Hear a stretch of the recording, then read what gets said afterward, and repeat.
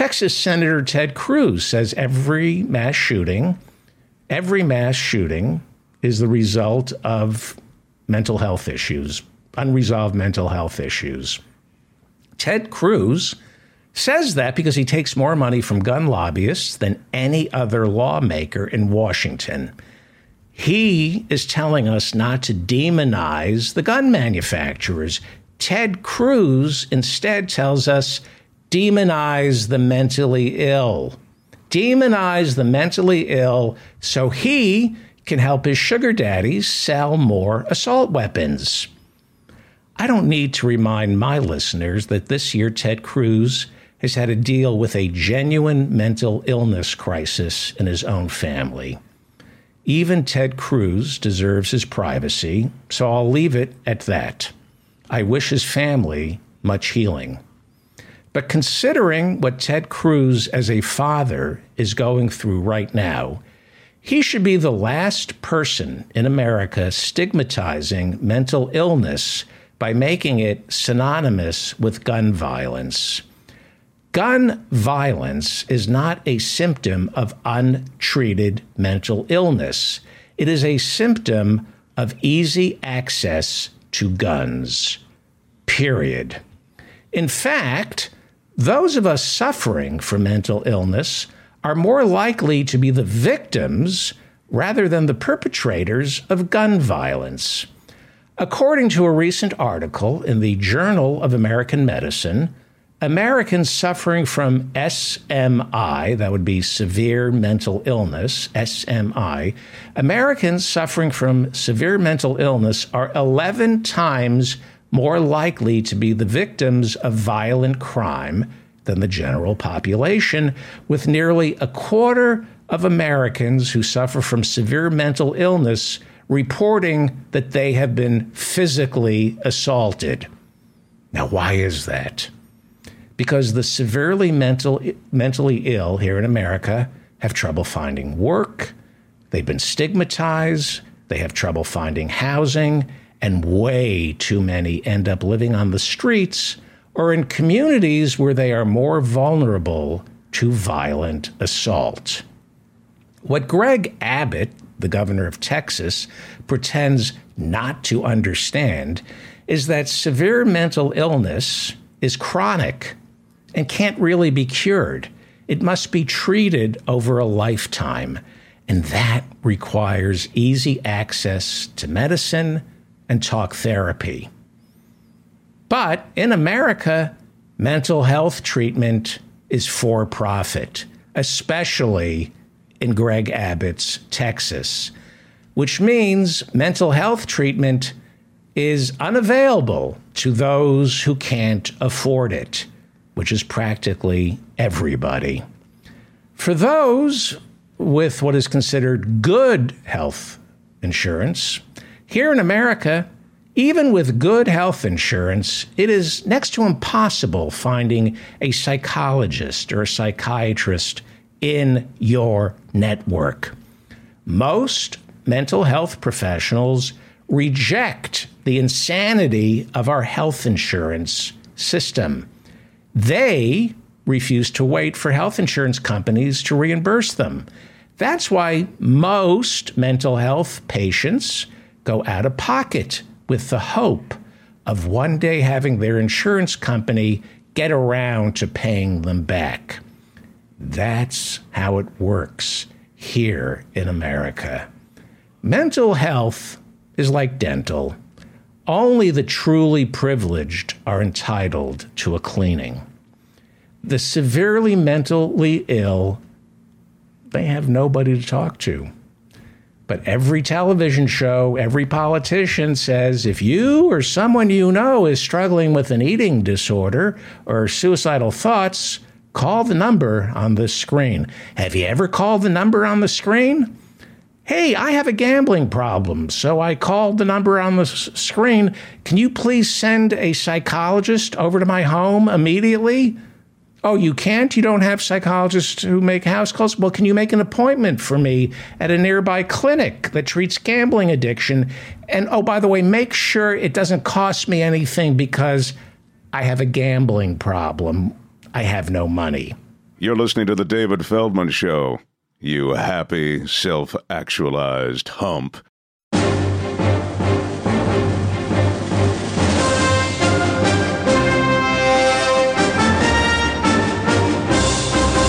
I'll help you look for it. Yeah, I don't know where I put it. I've lost faith. Yeah. Check all your pockets for your faith. I do that with my will to live. Jose Arroyo. Checking my pockets all the time. So I'm going to I'm going to embarrass you. Jose Arroyo is an Emmy Award-winning comedy writer. He's written for Conan for 20 some odd years. He wrote for Bill Maher's show, Dennis Miller's show. He's written books, and he's a cartoonist, and most importantly, he's published in The New Yorker. He's a failed cartoonist. No, before we... Isn't that what you bring me on for, I David? Isn't that what you love to wallow in all my rejected cartoons? Which is funny. We were just talking about Chris Christie, and the first cartoon I was going to show you was sort of about like how, some things are now taboo. And it was these two soldiers dragging out a King's Court jester. And he's telling the one coming in, politics, yes, kings wait, no. So it's just lined up with what you were saying, No, that was, let me just set this. So that is a cartoon that you submitted to The New Yorker. Yes. And my sister sends me all your cartoons that are in The New Yorker, and we're not interested in those, Jose. In those, because I have one here. No. Okay, hold it up for 1 second. Let me okay. So this is from the April 10th. Okay, I don't want to see that. No, April. Nope, not interested. No. Okay, not interested. That does not bring me joy. Okay, it's in the April 10th. These are the rejections. These are. I'll tell you why they bring me joy. We haven't done this in a while. The reason these rejections bring me joy is because it reminds me that there is no justice in the world. that every cartoon you show me is, I'm jealous of the brilliance. Oh, please. But I'm not envious and resentful because it's been rejected. So it makes me feel good that you've been rejected. Feel good. I get that. That makes me protective of you as opposed to... Yeah. So I get that. So shall we begin? Well, okay, sounds good. Now, I mean, you think it's an injustice. Some of these might change your mind. You're going to go, oh, maybe the New Yorker. Good. I love false humility. That's always a good way to set this up. That's right. So this one's kind of a New York centric. This is a guy on a ledge in New York City. The fireman is calling up to him, and it says, "The crowd wants to know which apartment might become available."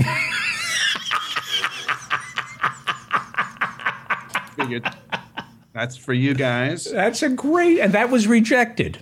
Well, I think the topic is suicide or a person in danger. I figured if they ran it in an issue that talked about some serious issue like that, they wouldn't want to make light of it. I understand it, but it was funny to me because I remember there was a whole thing about people in New York checking the obituaries to see who had died and what apartments were becoming available. It's grim, but it felt real. Yes.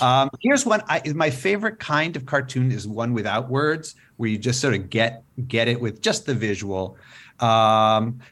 Anyway, this is a turtle pushing the close button on an elevator as a rabbit races. Look at that. All right, wait a second. Yeah. That is genius.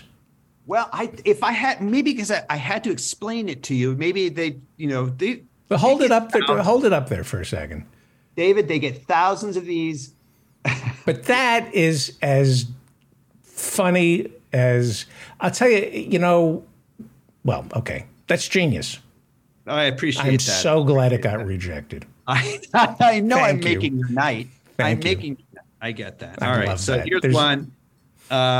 Just a Roman soldier at a bar, clearly, and he's just saying, "I miss the BC."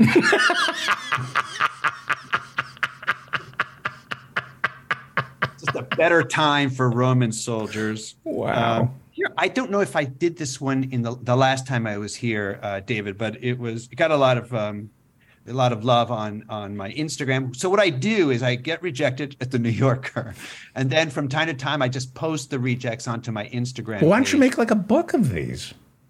I certainly have enough. I could make a series of books. So this is a Minotaur asleep in bed, and he's just doing a book of mazes. That's No, hang on. that reaction is perfect. That's actually how the New York reacted. Hang on, It's a Minotaur don't in explain bed. it to me. Hang on, do not explain. It's a Minotaur doing a book of Can mazes. somebody in the comments explain it to David?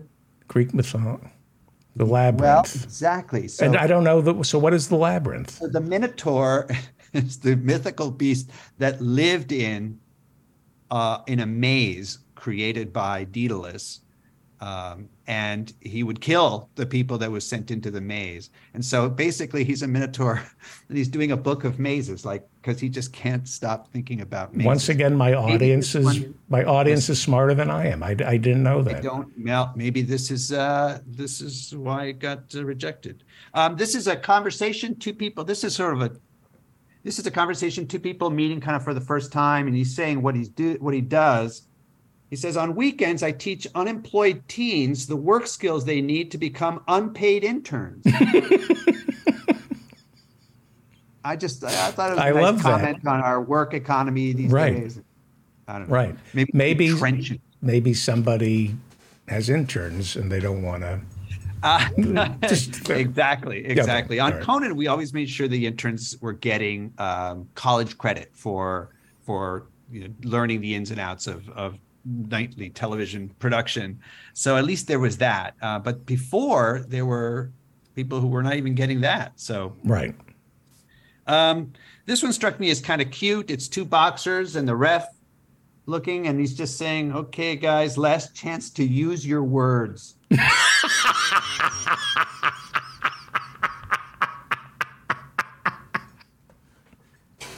Very kindergarten teacher kind of. Use your words. All right, this is a little trippy. I don't know what I was thinking when I drew this one. It's giant hand. You know how when you trap a spider with a jar? So these are giant hands trapping two people in a jar, slipping a piece of paper under, and the woman is saying, "Whatever's happening, I think we're going to live." Because if you go to that trouble, you're probably not going to kill them. Right. Or be tortured. Or be tortured, right? Could be. So I know you like animals, and Yes. I know you are sort of morally opposed to hunting and meat and so on. So you should enjoy this one. It's two little cute bunnies standing on a dead hunter, and the caption is, "Let's get our story straight."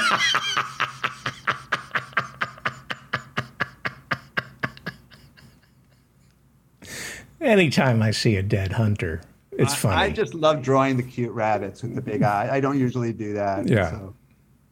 Boy, you know, I've watched you grow as an artist. You've gotten fantastic. Go ahead. Okay. As a matter of fact, I have to say this because, first of all, thank you. I do feel I've gotten a little better as an artist. And as an example of that, I do want to show a New Yorker cartoon that they accepted. And by the way, the New Yorker's philosophy, as I've heard it said, is it's the think, not the ink. In other words, they prefer the joke or the idea for something more than the skills of the artist, which definitely works in my favor. But I did submit something, and it's kind of a nod and smile joke that I liked, and I submitted it, and they bought it. This is in December of 2021. And the New Yorker can hold a cartoon for months and sometimes in years.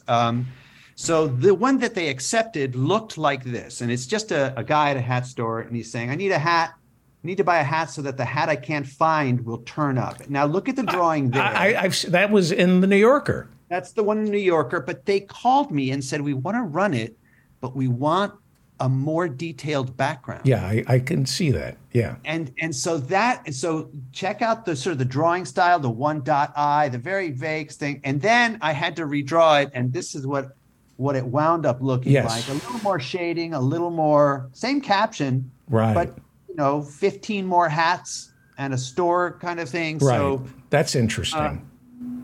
I can point to very few things where I can say, oh, I guess I am a little better than I used to be. But that one is a good example of that. Great.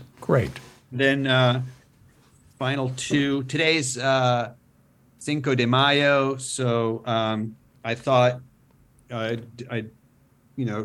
robot mariachi band, and they're singing AI, AI, AI, AI.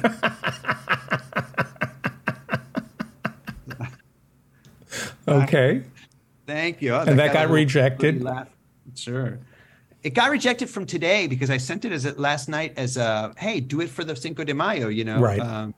But I guess I don't even know what they went with. Right. But they have a web page called Daily Shouts. Right. So you really have two chances to get a cartoon, either online or in the magazine. And then I'll just end with this cute one. It's dogs at a campfire. There's one holding a flashlight under his chin. And the dog is saying, but the Frisbee didn't come down. It flew higher and higher toward the garage roof. The thing that would scare a dogs. Dog. Yeah. Jose Arroyo is the author of Seething with Joy. How do people purchase that? Oh, boy. Seething with Joy. And I think 24 hours in Hollywood. Yes, somewhere in LA. A Book of Hours. That's the one that's available on the website that we don't care to name. But it's the other bald person I hate, I should say. Somewhere in LA. A Book of Hours is available on that Amazon place. But also, if you just want to see the cartoons and a backlog of them, by all means, check out my Instagram, Jose Arroyo Writer, at Jose Arroyo Writer, and you'll see a backlog of stuff and some nonsense songs. And right now, I've been picketing every day, so I've been going out and showing my support for the writer's strike. So right, and how long does it take to do a cartoon? Well, from idea, so you get the idea, and then it takes me 90 minutes to 3 hours just to draw it, redraw it, white it out, and then put it on a card, on a piece of Bristol board. It's called this card. By now, most people are doing it online on their pads, and it's sharper and cleaner and digital. But I am stubborn. And I also want to get good at drawing in any format. And I figured doing it by hand, I don't know, it's just a little harder. And it's much harder because with these programs, you can select all and hit smooth. Exactly. So I've decided I'm ornery and contrarian, and I want to do it on paper. Fantastic. Jose Arroyo, thank you. Let's do this more often. I would love to. I would love to have plenty of rejections. Okay, thank you, Jose Arroyo. Take care. Bye-bye, David.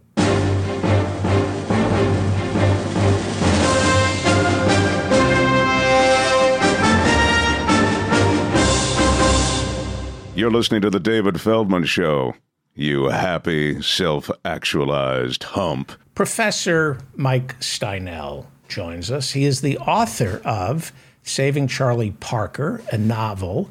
By the book, it has the Feldman Guarantee, and by the audio version of Saving Charlie Parker, a novel, because it has music like Turtle, which is one of my favorite songs. I can't play it, but I love Turtle. So go buy the book and shall we call it the album? What do you call the multimedia? You know, it's a CD, but you can also buy it in digital form.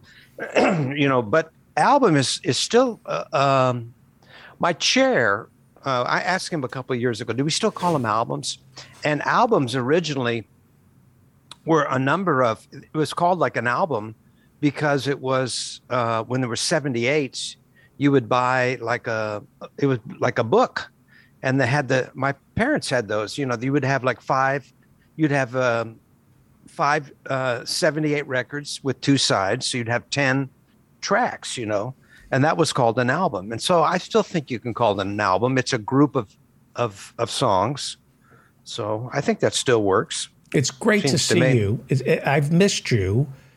There were changes in the show that were necessitated by my having to go to work and not being able to do Mondays and those Mondays and Thursday recording sessions that were just, it got too much for me. So of course, but I like doing the Friday nights. We've kind of turned office hours into the show. And yeah, it's good. I'm getting positive feedback to it. The only drawback is I don't get to meet the audience the way I did at the traditional office hours. This is Sure. It's a more passive, so I haven't figured it out. There's been some structural changes that I initiated, and then there was a problem with the people who were unhappy with me, who were helping to get this office. So there have been some changes.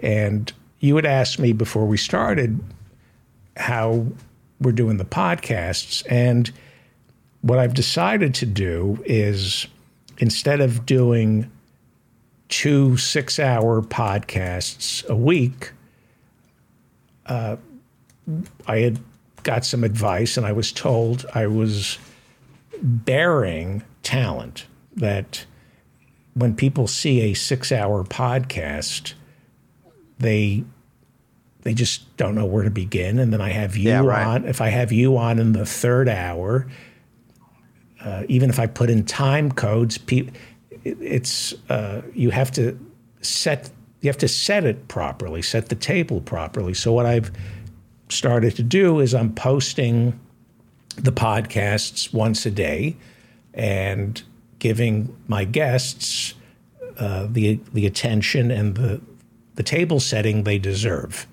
So instead of, some people don't like that. They like the 6-hour version because they go on long drives and it's set it and forget it. But it's kind of hard to be a guest on a show and promote it and tell your friends, and they go, I waited 4 hours for you, and you still weren't on. I mean, that's not really fair. No, to my guests or to me. I mean, I would, on Mondays and Thursdays, I was sitting for 6 to 7 hours straight, and I did that for 2 years. And then the pandemic sort of ended, and I thought, well, it's time to do something. But and before that, before you were just doing, like, you would interview this person on this time and this time, right, and then you would construct. Hey, you know what I love is you've brought back the NASA stuff. Oh, the NASA stuff. Oh yeah, I love that. Yeah. And I still remember the one. The guy says, "Anybody got any ideas?" You know. Like, oh right, work the problem. Gene Kranz. Work the problem. Yeah, it's Apollo 13. But when you listen to, I brought this up once before. When you listen to the whole thing, he says, "Does anybody have any ideas?" So there's like 90 seconds. And this one guy comes on kind of sheepish. Well, there's a guy. I think he's got something. Yeah. It's really like, oh my goodness. How scary was that? I think, as they said, it was our finest moment. It's such a great lesson in life, Apollo 13. When you want one thing, and you're not even thinking about the other thing, and then the other thing happens, and all of a sudden, the most important thing is bringing 3 astronauts home alive, and the moon become what? Who cares about the moon? We got to save these 3 men. At this point, it might be good to anybody who's listening to go back and listen to the episode where David had, who'd you have? One of the astronauts. Yes, and I was watching it. What's his name? I can't. Hang on for 1 second. Okay, you got the same problem I got. But nobody has seen this episode on YouTube. What do you mean nobody's seen I'll tell you, I'm not going to look it up. Apollo 13 was Schweiker. Yes, no, it wasn't right. Rusty Schweiker. That was the other astronaut we had from Apollo 8. I cannot believe I can't remember. It was James Lovell. Okay, I got to look it up. This is not. That was a great episode. Well, and I mean, you were so excited. You were like apoplectic as that evening went on. I'm so ashamed that it's Jim Lovell, Jack Swigert, and we had Fred Hayes. Fred Hayes, that's right. Fred Hayes. And this is not memory. This is sleep deprivation. When I can't sleep, I can't remember. But nobody has seen this on YouTube. It has very small number of viewers. In order for the Apollo 13 astronauts to make it home, they had to go around the moon, and that gravitational pull of the moon, like a slingshot, exactly, shot them back to Earth. And somebody at NASA recreated what the Apollo 13 astronauts saw out their window. And I had Fred Hayes on the show, and he had never seen the video. And I played it for him. I remember that. Yeah, that's right. He had never watched it. He had never. It was the first time since 1970 that he had seen the moon, and it's on YouTube. Nobody watched. I think 200 people. I have 200 views of Fred Hayes reliving. People who are listening to this now, go find that. Yeah, it's there's some amazing episodes that nobody has watched or seen. I think it's because I haven't cut them properly and presented them properly. I think that's part of it. There's something to do in your. Hey, so I have a couple questions. Yes, and one thing important thing we need to discuss. So does the writers' strike affect you? Well, it doesn't affect the show since it's not. There's not a union shop. It's not. We're not. This is just the one before the last writers' strike. Were you active in the guild there? Were you employed during that time? Yeah. And did you quit working? Everybody quits working. Yeah. Except the scabs. And you know who they are. I don't, but you probably do. Yeah. The people in the guild know. I'm not talking about it yet because I'm a member of the West Coast Writers Guild.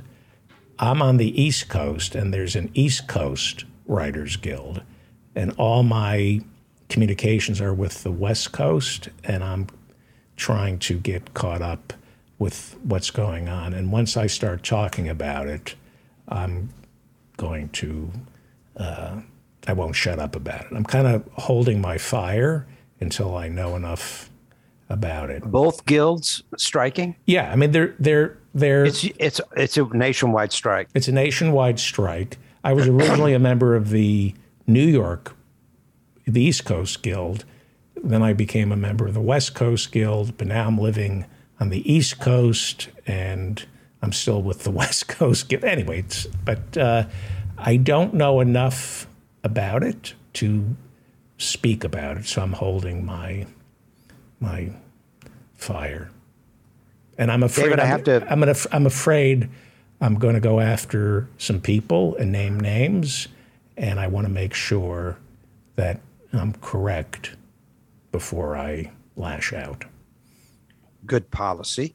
No. Hey, David, I have a confession to make. Okay, my son. How long has it been since your last? I've been seeing another podcast. I have another podcast has played You my know, music. you reeked of iTunes. I knew that. I smelled iTunes on you. Yeah, I sent some music to the Tony Kornheiser podcast, which is about sports, but they play independent music. And I sent it on Wednesday, and I get ready to listen to the show. He does a 1-hour show, and at the end of the show, he does like 5 to 10 minutes of what he calls the jingles. Right. And there are tunes that people send in. Most of them are folky, and some are a hard rock, just different things. And then you write a little story in the email, and he tells about the thing. So I sent them off, and son of a gun, I'm listening the next Monday. Wow. And there's my song. Wow. I sent Traveling Light. Wow. And he said some nice things, and then they played the song. They played the whole dang song. But I mean, that is like the greatest effing song. I mean, that is fantastic. It's pretty good. I like the words. The words. He's a big lyric guy. He quotes every show. He reels off some lyric from a song. I think he's the dates for him are like 1955 to 1972. He knows every pop song. He'll know a Dylan song, and it's something will. I mean, Traveling Light is one of the. I mean, that if you listen to this show, I think I played that. Oh yeah, you had a video with it. That and I'm going to send him some more songs. I'm not going to send the real political stuff, but I Why might not? do. It's not a political show, and maybe they would stay away from that, but. It's a sports show.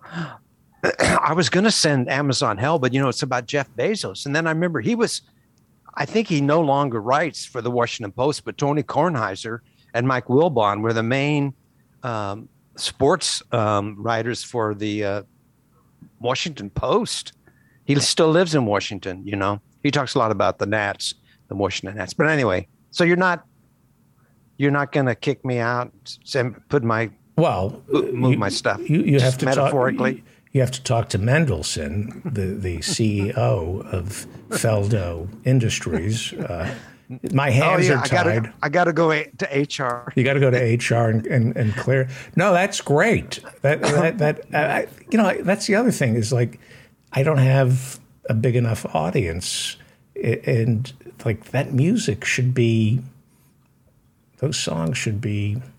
How about Pig for Love? You love Pig for Love. What about Pig for Love? I don't think I can do Pig for Love. Why? It's silly. It's really a silly song. I'm a pig for love. I mean, how many weeks did you press on me to write Pig for Love? And then finally I did it. And then you played it over and over again. I remember saying to somebody, I'm a pig for love. What can I tell you? I'm a pig for love. Wasn't Jose? See, this is bad now because this will be clipped from and no, probably won't. No, but go back if you're listening to this and. His comics are fantastic. Well, Jose, there are two. I always say this. There are two comedy writers who taught me how to write. It's Jose Arroyo and Chris Kelly. Chris Kelly from Real Time with Bill Maher when I was over there, and I was already at the Dennis Miller show. Jose came in. And he just brought a whole new way of thinking for me. His father is from Spain, and Jose is bilingual. So language is very important to him. And the original writing rooms in the 50s were the sons and daughters, mostly sons, unfortunately, of immigrants. Yeah. Who either spoke Italian or Yiddish. And so, or Ukrainian or some Eastern European language. So they had two languages going on in their heads while they were writing comedy. Jose is the first comedy writer and probably the only comedy writer I worked with who had two languages going on in his head. And you begin to see the magic of words and that puns, that all jokes are puns, all jokes are word plays, that words themselves are jokes.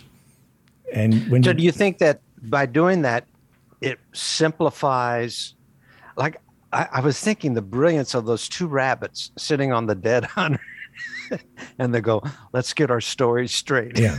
Or is it, we need to get our story straight? See, that's the thing about words. It's probably a funny, he probably, I have to go back and look. I think it's, we need to get our, we it's need. It's funny you're saying we need to get our story straight. Right. There's an urgency to that. No, he is, one of my, yeah.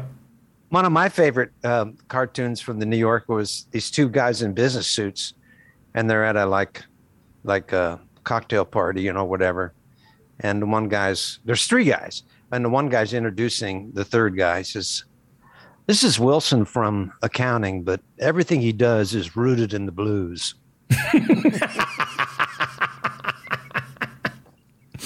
So I don't know why that's funny, but that's hilarious. Since Jose began drawing cartoons, I had been begging him to do a man on his deathbed, surrounded by his family in the hospital, saying, "I wish I had spent more time at the office." And for years I said, do that, submit it to the New Yorker, and eventually that got into somebody else did it like 15 years later. Yeah. Okay. Yeah. Well, he's pretty brilliant. Amazing. Yeah, he is. And you with somebody like Jose, you either be envious, jealous, and wish him bad, or just say, because it is a cutthroat, comedy writing can be competitive. I would imagine it's really not cutthroat. You have to get along with everybody. But you can be jealous of somebody like him comes along and reminds you of what you're not. And so there's a tendency to want to destroy somebody who is so talented. If I can't be as good as this person, I must destroy this person. Let me ask you something. Is the dynamic, I noticed the dynamic in in playing in a jazz group or with like on a gig is kind of, most people don't give you any props. They figure you're on the gig, so it's all even keeled. And if if there's interaction, often it's kind of like cutting, like joking about somebody, like a famous joke with the jazz musician. After you get done playing a solo, somebody says, "Man, I really like what you were trying to do." Right. Trying to that do. kind of what you were trying to do, man. Really like what you were trying to do.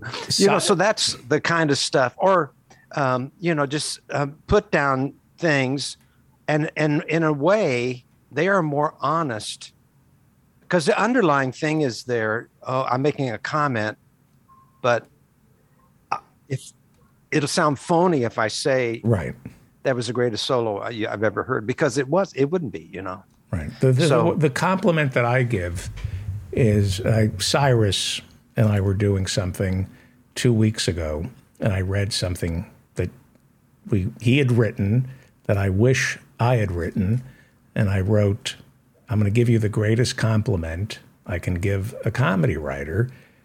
I wish you ill." And that tends to be how I compliment other comedy writers. I wish you ill. This was so good. I wish you ill. I don't think there's as much jealousy among musicians as there is among comedians and comedy writers. Lenny Bruce said to Mort Saul, "Every comic thinks there's only one gig." And I never forgot that. I went, wow. And I was a comedian, I was like a full-time comedian at the time. And I read that and I thought, wow, that really is how some comedians think. There's only one gig, even though there are, 1,000 comedy clubs. But if another comedian succeeds, it's you go down a rung. And you're competing, you're competing to get the words into somebody's mouth. That's a comedy writer. That's a comedy writer. Yeah. So, and if you're doing it yourself, you're solo, as opposed to a jazz group and we talked about this last time, the interaction that has to be there. If it isn't there, it's not, it's too stiff, Mm-hmm. And, it's, so, and a lot of that's just unspoken interaction, the two names, Dizzy Gillespie and Charlie Parker. Yes. So they were kind of considered like the inventors of bebop, and they played in big bands together and they experimented on the bandstand, and then they did have a brief thing where they played together. And the famous story is they went to LA and it didn't go well, and Bird couldn't get his heroin and he disappeared. And when the band went back to New York, they just left him in LA and he ended up in a state hospital. But anyway, when Dizzy Gillespie was at North Texas as a guest artist, my boss at the time, Neil Slater, drove him around, and Neil Slater had a lot of questions. And one of the questions was, he said, "Did you and Bird ever talk about what you're doing?" And they said, "No, we never talked about it." He said, he'd play something and I'd smile, and I'd play something and he'd smile. And then, so the communication was at such a high level, words were not needed, Where everything's been said. Well, but they were playing new stuff. So they were like, this reason the smile came was, "Oh, that's interesting how you did that. Where did that come from? How'd you think of that?" How far ahead were they of the audience? When did the audience catch up with them? Well, there was a lot of press about bebop being not jazz and being horrible, like Chinese music is what Cab Calloway called it in an interview. And Louis Armstrong didn't like it. And a lot of, it was revolutionary to the point that it wasn't accepted like the big band. The big band era that preceded it, that was pop music. That'd be like rock and roll. And bebop got an intense following in the musicians and in the kind of the beatnik, the beatnik community in New York. And when they, like I said, when they went to LA, there was only the hipsters came out, but it didn't last. They didn't draw big crowds. As a matter of fact, halfway through the run at Billy Bird's, I can't remember. It's off of on Vine Street, Hollywood and Vine, just around the corner there. The building's probably still there, but his supper club, he even had them add a singer, because they wanted to, and Bird and Charlie Parker wrote some arrangements for a singer, trying to get it to get over, Wow. So it took a long time, but by the 50s, it had seeped in, and it was kind of, like that was kind of the dividing line when jazz starts to get eclectic, meaning that you could have big band music still existing, and you could have traditional, like New Orleans music still traditioning, and then you'd have bebop, and then eventually Miles Davis. Even when Miles Davis was doing his jazz rock, there were still guys, playing like Dixieland, and playing in the clubs, and there were still swing players, So, and we never have, jazz really hasn't ever departed from that eclectic period, which starts after the big bands kind of die away. And I suppose the line is post World War II, 1948, 49, and it just kind of spreads out. And jazz never really has had the same popularity that it did in the early 30s and through the 30s, with the big bands. Why? Yeah, Anyway. I don't understand why it's not the only thing people listen to. Well, it got undanceable for one thing. So it's okay. It got undanceable because it was just too fast, and it was more for listening, and it was in small clubs instead of big dance halls, and the styles changed, and it also became more cerebral. Mm-hmm. I used to tell my students that, if you grew up if you came in a band in the 20s, like Bix Beiderbecke, those recordings, alternate recordings of the same song are almost identical. In other words, and they didn't write it out. They just put it together on the bandstand, Right. and then that group. By the time you get to Bird, musicians get together to play, but there aren't set groups that like the Basie band that was the same instrumentation and same personnel for decades and decades and decades. His guitarist played with him for like 40 years. Right.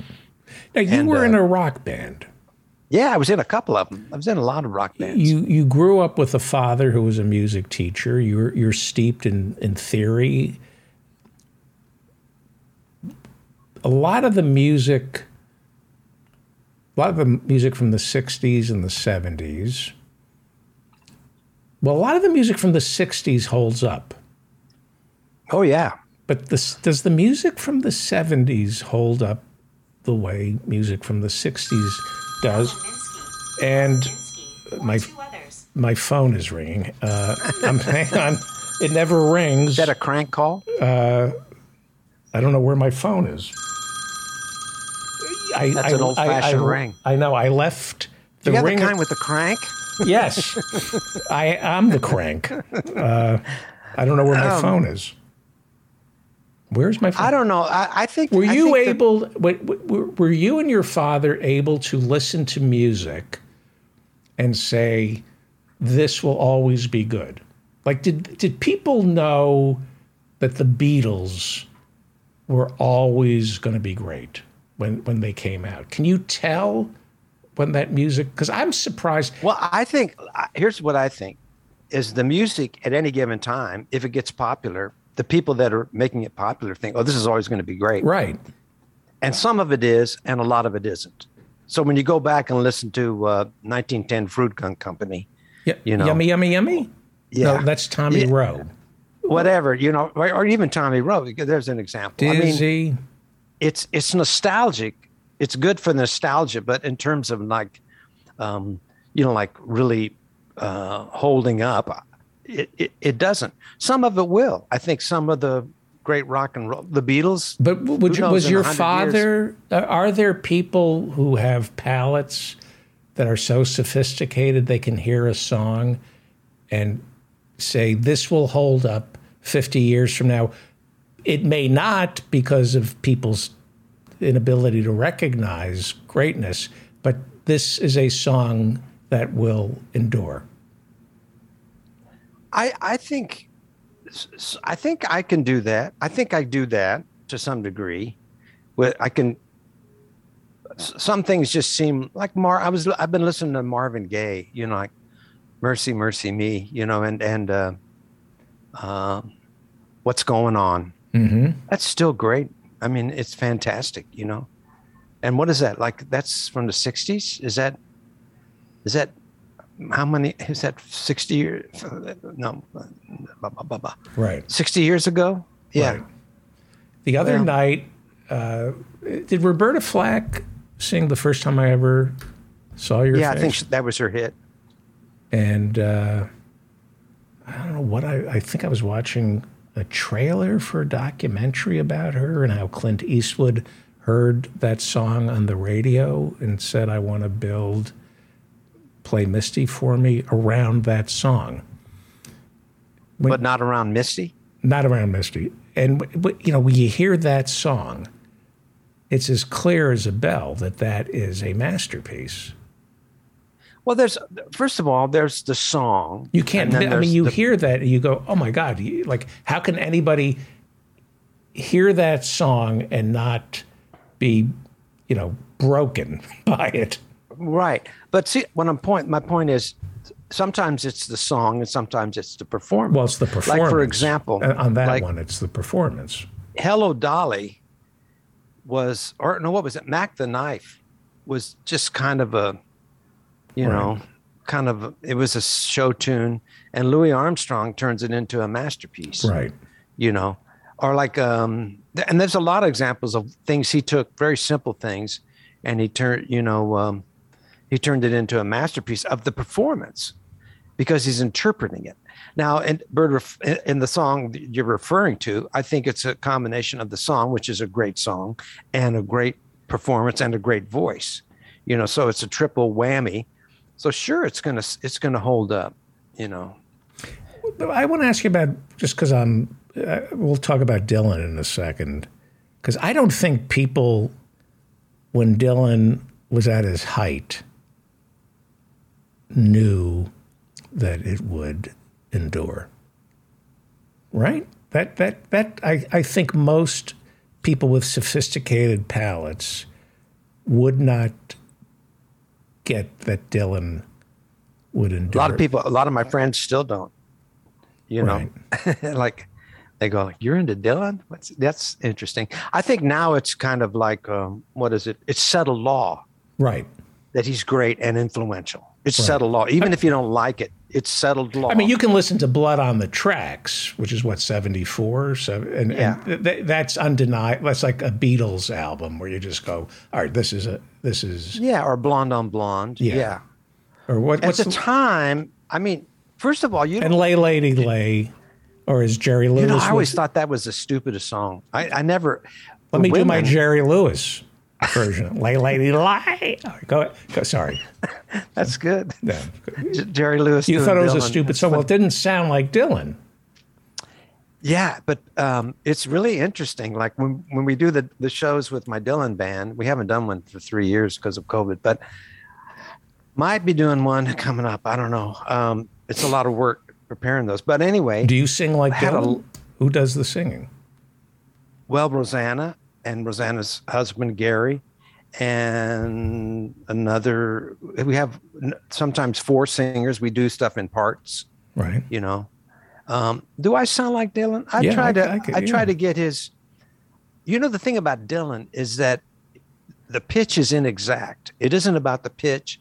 It's about the conversational thing, like where he slips into speaking, you know. And I think I'm Traveling Light has a little bit of that. Mm-hmm. And I'm you know, what did we play last week? Have we done? What did we play last week? Talk is Cheap definitely has some. I slip into speaking there, and that builds the variety. You know, my voice is not. I'm no Pavarotti, so I'm not going to sing with a sustained tone. I'm gonna make it. I'm gonna try to get across by making it, you know, conversational. But anyway, but yeah, I think that, you know, you realize how when Dylan had his motorcycle accident after that grueling tour in Europe, where they booed him and stuff, and then he came back, and supposedly the motorcycle accident wasn't maybe as severe as they thought. He just wanted to have an excuse. Yeah, you told me that he tripped, right? Well, he dropped the bike. It was a big bike, and he's a little guy, you know. That it wasn't. And it fell on him. Right. And he came up no one saw it. No one saw the accident. There was another vehicle involved. But anyway, Albert Grossman was working him to death. So it's 7 years, I think, that he doesn't, except for the Isle of Wight, he doesn't appear live. And when he finally they announced the tour that he's going to do with the band, there was something like 500,000 requests for tickets for, I think, or 5 million. I remember that it's a staggering amount. It would be like 10 or 15.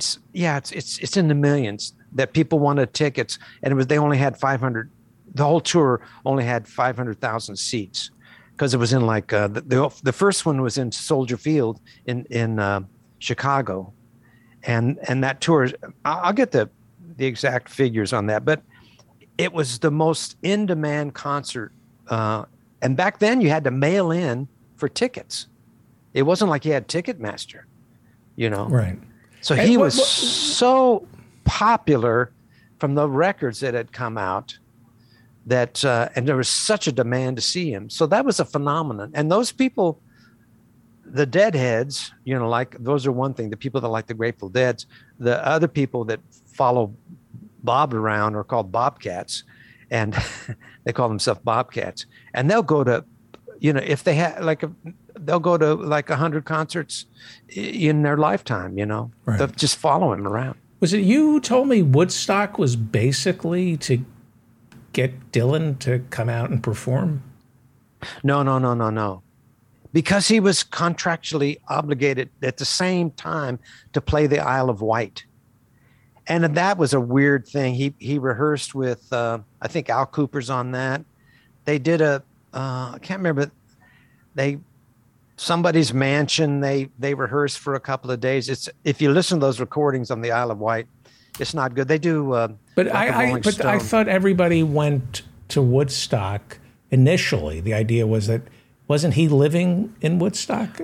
He started the move of all the people, the folkies, to move to Woodstock. He's because to blame. Albert Grossman he's had to blame. Albert Grossman. Yeah. But then he moved, he would find people like sneak into his living room and, right. Trying to get in through the chimney and stuff like that to just to talk to him. Maybe it was Santa. You never know. Santa baby. Should we? Yeah, let's play some music, David. Okay, yeah. So this is part 2. Is this the same? This is Amazon Hell Part 2.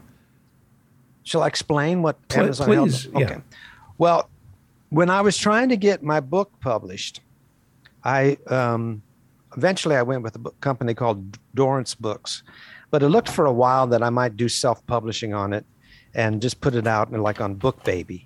Well, then BookBaby, it turns out, is Amazon, and at that time we were pretty negative on Amazon, and I think we still are, but I think we've just resigned that it's so easy.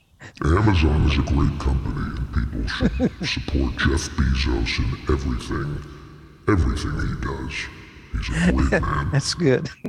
Hey, by the way, when the song is over, do you still have the applause? I missed the applause. Oh, hang on. I really missed the applause. Okay, hang on. I was going through. If you give me a second, I might be able to get the applause. It's funny how I got so used to that, and then when it's not there, I go like, "Oh, I guess that sucked." No, yeah. Let me see here.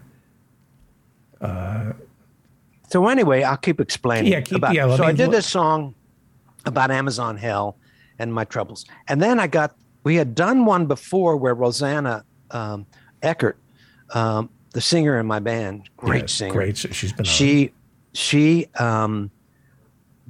We did a thing where it was the digital asset song. Right. And I just would say the name Bitcoin, and she would go, bit, bit, bit. She would scat the name of the thing. And I said, let's do the same thing with the Amazon, all the different businesses that Jeff Bezos owns, which is like hundreds. He owns hundreds of businesses. And they're funny names, some of them. And she said, okay, she did. So like a day later, I sent the bed off to her, the track with the trumpet and everything. And just with me saying the names, leaving space for her to do stuff. And she came back with this. It's orchestrated into 3 voices sometimes, overdubbing, and they're funnier than I'll get at. I love when she talks about Whole Foods. And she's a genius, and she just knocked this out in a couple hours. and I think the overall effect is pretty interesting. Okay. Amazon Hell Part 2. All right. I don't have applause. Well, then do this. I have this. Hang on.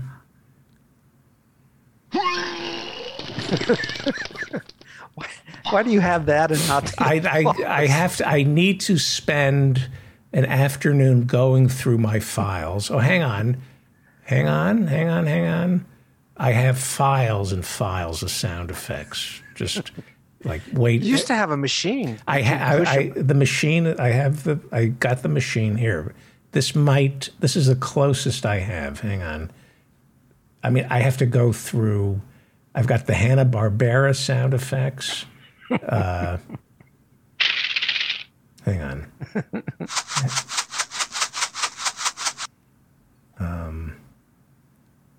Hang on. All right. That won't work. That doesn't work. That's fine. Just play the song. Amazon Hell Part 2.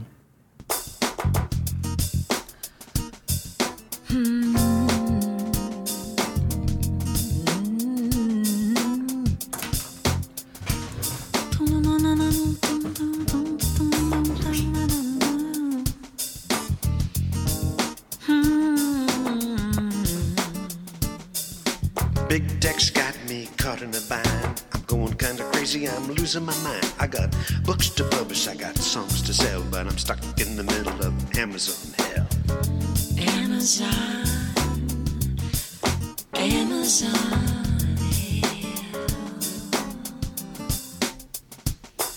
I wanna be on Audible and but baby too. I've checked it all out, it's the best thing to do.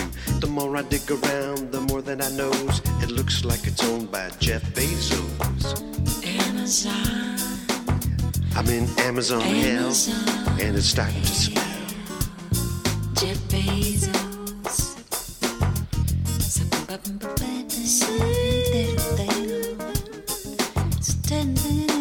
Amazon hell. I just wanna sell my little old book, but Amazon is everywhere that I look.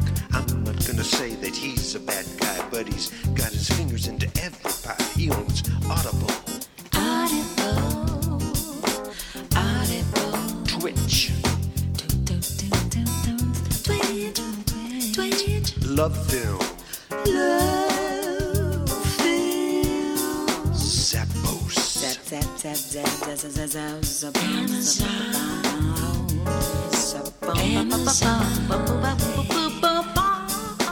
Body Labs. Graphique. Quidzy. What was that? What? Whole Foods Market. Whole Foods. Hey, I like Whole Foods. Have you tried that balsamic vinegar? It's pretty good. Pill Pack. Bebo. Blink Home. Egghead Software. Egghead.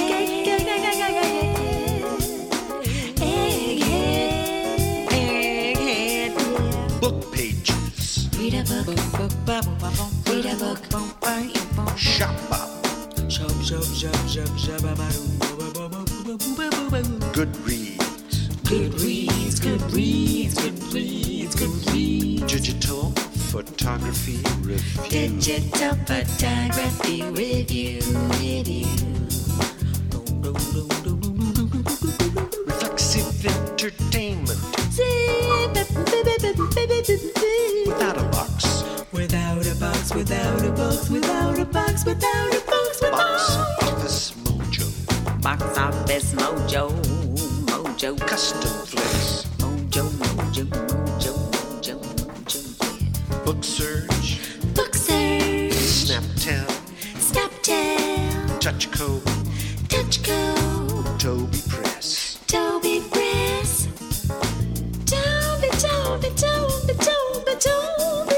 Avalon Books. Liquid Vista. Yep. push button. Push button. Nobody puts baby in a corner. Amiato. Amiato. Shoe fitter. Shoe fitter. Aflac. Aflac. Orbeus. Orbeus. Nice. Nice. That is incredible. That is amazing. Rosanna Eckerd. She's something else. Yeah. Now, when you hear that, does it make you happy? Or you're able to enjoy it without being hyper hearing. Do you hear things that normal people can't hear? And Well, you know, I often when I send these off, there's all sorts of things that I don't necessarily, that I'm not 100% happy with. And then I think over time you forget about that. Right. That's why it's good to go into the studio. I've been told this, and it's true. You go into the studio and then you put some stuff down, and when you play back in the studio, you're going to be disappointed because you're going to, your frame of reference is, oh, that didn't turn out the way I wanted it to turn out. But then 3 months later, you forget about what you wanted it to turn out, and you can just enjoy it, you know? right. It's, You're the best. You're the best. oh, no, you're the best. Oh, no, you're the best. Mike Steinell is a jazz trumpeter, pianist, composer, and arranger. He's an internationally recognized jazz educator, author of the highly acclaimed Essential Elements for Jazz Ensemble and Building a Jazz Vocabulary. His latest book is a novel entitled Saving Charlie Parker, a novel. It has the Feldman guarantee. Buy it. If it doesn't bring you tons and tons, where is it? I have it somewhere.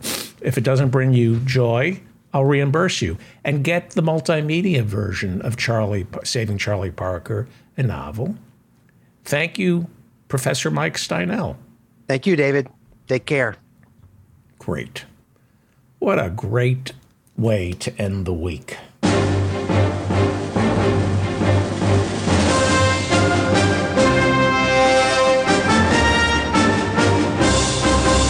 You're listening to The David Feldman Show. You happy, self-actualized hump.